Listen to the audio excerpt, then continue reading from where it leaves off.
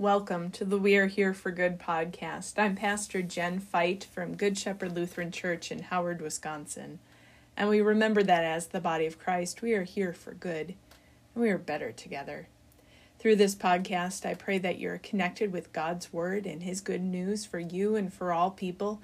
And I pray that you're connected with one another, hearing God's Word together. Today, our Bible study is tied to the third week of our 4-week worship series, Our Money Story. And it comes from the Gospel of Mark, chapter 12, verses 38 through 44. In Mark chapter 12, it's Holy Week. This is the last week before Jesus' crucifixion. Jesus entered the city of Jerusalem at the beginning of chapter 11, and he's been teaching in the temple and challenging the powers that be. He has cleansed the temple of the money changers, and it seems that everybody is coming after him. The chief priests, the scribes, and the elders have come, challenging Jesus on where his authority has come from. The Pharisees and the Herodians, quite a grouping to be sure, have come asking Jesus about taxes.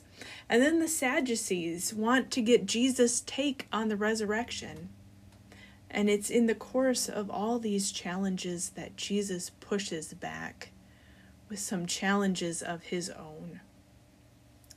Today I will be reading from the New Revised Standard Version of the Bible.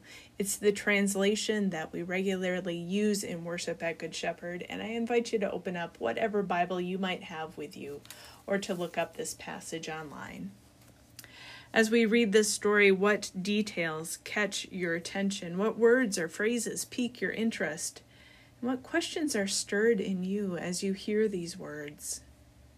I'll be splitting our reading into two sections. First, we hear Mark chapter 12, verses 38 through 40. As Jesus taught, he said, "Beware of the scribes who like to walk around in long robes and to be greeted with respect in the marketplaces, and to have the best seats in the synagogues and places of honor at banquets. They devour widows' houses, and for the sake of appearance say long prayers. They will receive the greater condemnation." Jesus is in the temple teaching, and he says, beware. Watch out for those scribes. A scribe could designate a city clerk, a learned intellectual, or an expert in the interpretations of the Jewish law. In this context, we assume it is an expert in the law that Jesus is talking about. Now, all scribes are not bad. Just a couple of verses before, one scribe got it right. One scribe knew that at the heart of the law was the commandment to love God and to love your neighbor as yourself. Jesus even said of that scribe that he was not far from the kingdom of God. But as far as most scribes go, watch out. These scribes, they're supposed to live a life of service. They're called to serve people. They're called to serve God. They're to be humble. But so many of them were in it for themselves. They wear long robes and they like to be honored and recognized. And we still have people like this today. In every age, in every religion, there are people who are hypocrites who say and do one thing in public but are completely different in their private lives. And this group of scribes that Jesus is talking about, they devour widows' houses. And this is a particularly damning charge. Throughout the Old Testament, the prophets remind the people to care for the widow and the orphan. God doesn't care about your rituals and your piety if you do not care for the most vulnerable in your community. The widow and the orphan rely on the community to care for them because they have no rights, no ability to better themselves on their own. They lean into the generosity of others to live, to survive, and to thrive. Widows in Jesus' day could not own property. They had no legal rights. All they could do was trust in the mercy of their male relatives, and failing that, the community at large. And perhaps these scribes that Jesus is talking about, perhaps they have found their way into the homes of widows, pretending like they are there to help and support them.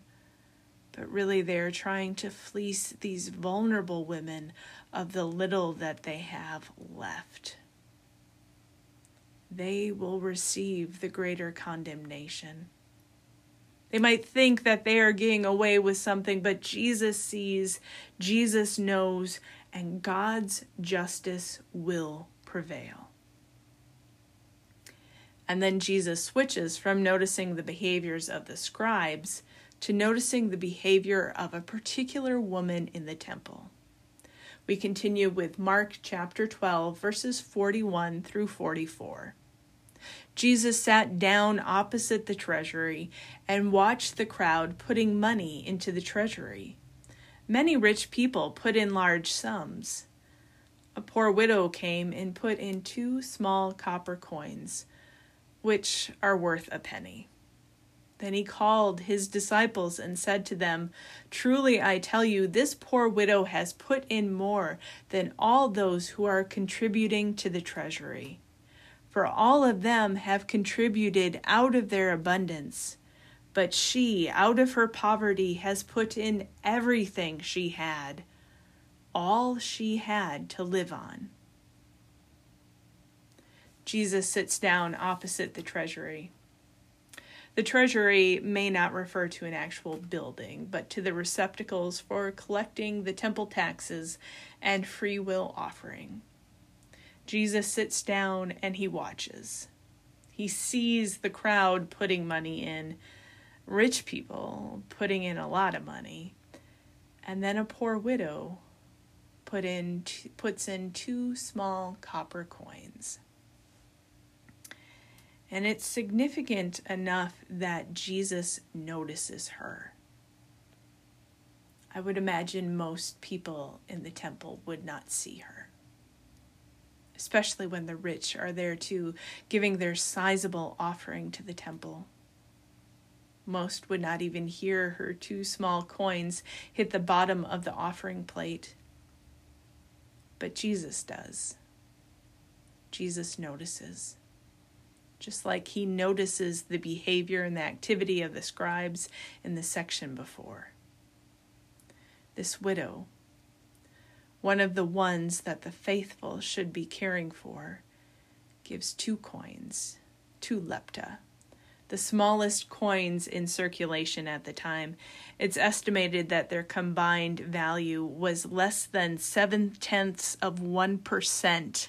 0.7% of 1% of the denarius, the normal daily wage for an unskilled worker.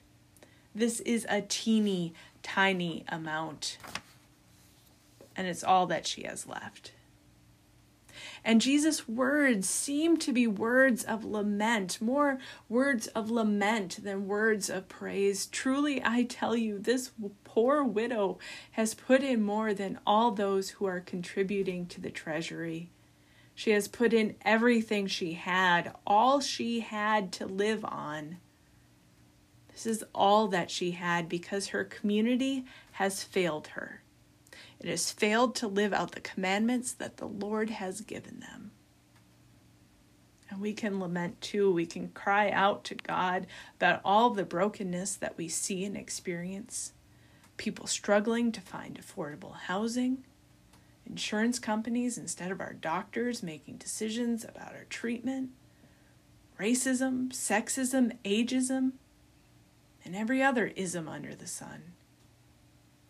Jesus sees the failings of his people and the failings of the institutions that were designed to protect the most vulnerable among us. And Jesus sees the faithfulness of this widow. He sees her sacrifice. She has put in everything that she had, all she had to live on. And her level of sacrifice points us to another sacrifice that is to come. one who will give all that he has, one who will give his whole life for all to see. Jesus sees it all. And as he looks ahead to the cross, he goes with his eyes wide open.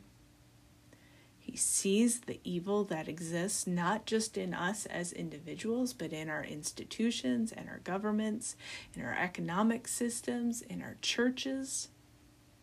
And when Jesus goes to the cross and breathes his last, it's not just for us as individuals, but for all of creation and all that we have created.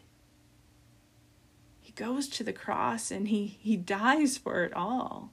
Jesus gives all that he has, which is way more than the widow's 2 little coins. And Jesus dies for the world, for individuals, for systems that are far from perfect and yet are loved and seen by God. As you continue to think about this encounter in the temple, I invite you to think about how this story challenges you. What parts of it make you uncomfortable? What claim is this story placing on your lives? And are we called to give to broken institutions? But what then about giving just to give? And what about our calling to be generous? How do we weigh those two extremes? And who are the scribes in our world today? And who are the poor widows? Who should we be challenging like Jesus does? And who should we be noticing like Jesus does? As we hold these questions in our hearts, let us pray. God of all, you see us, you know the brokenness of this world, this brokenness that surrounds us and lives in us. Lead us to stop and to notice those in need, to notice the systems in this world that are corrupt. Through it all, Lord, call forth new life. Through the cross, call forth new life and new understanding. In your name we pray. Amen.